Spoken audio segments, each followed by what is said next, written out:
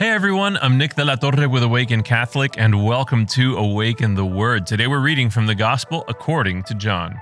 While Jesus went to the Mount of Olives, early in the morning he came again to the temple. All the people came to him and sat down and began to teach them.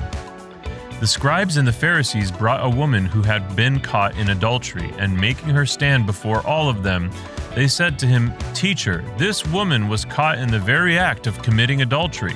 Now in the law, Moses commanded us to stone such women.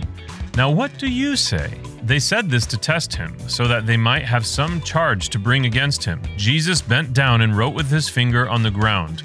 When they kept on questioning him, he straightened up and said to them, "Let anyone among you who is without sin be the first to throw a stone at her."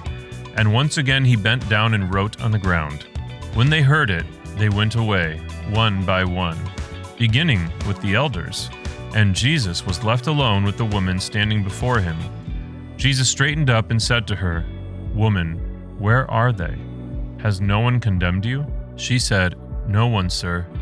And Jesus said, "Neither do I condemn you. Go your way, and from now on, do not sin again."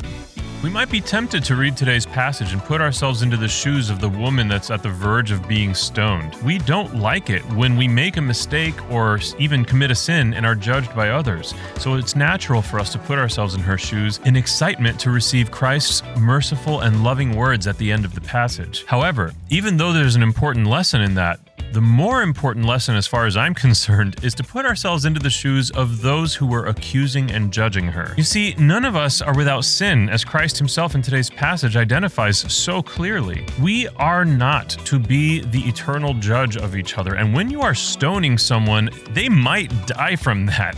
You need to offer people the opportunity to repent, and you also need to offer people the same opportunity for mercy that you would want to receive from others. In fact, our Lord teaches us to pray such as this: "Forgive us our trespasses, as we forgive those who trespass against us." While we ought not judge someone on an eternal scale, we are, though, to help each other into the merciful arms of our Lord. Sometimes that means sharing a difficult message with someone that we care about. And other times that just means giving someone a hug and telling them, "I love you, but get up and sin no more."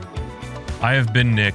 This has been Awaken the Word, and before you go, I just need you to know that Jesus loves you.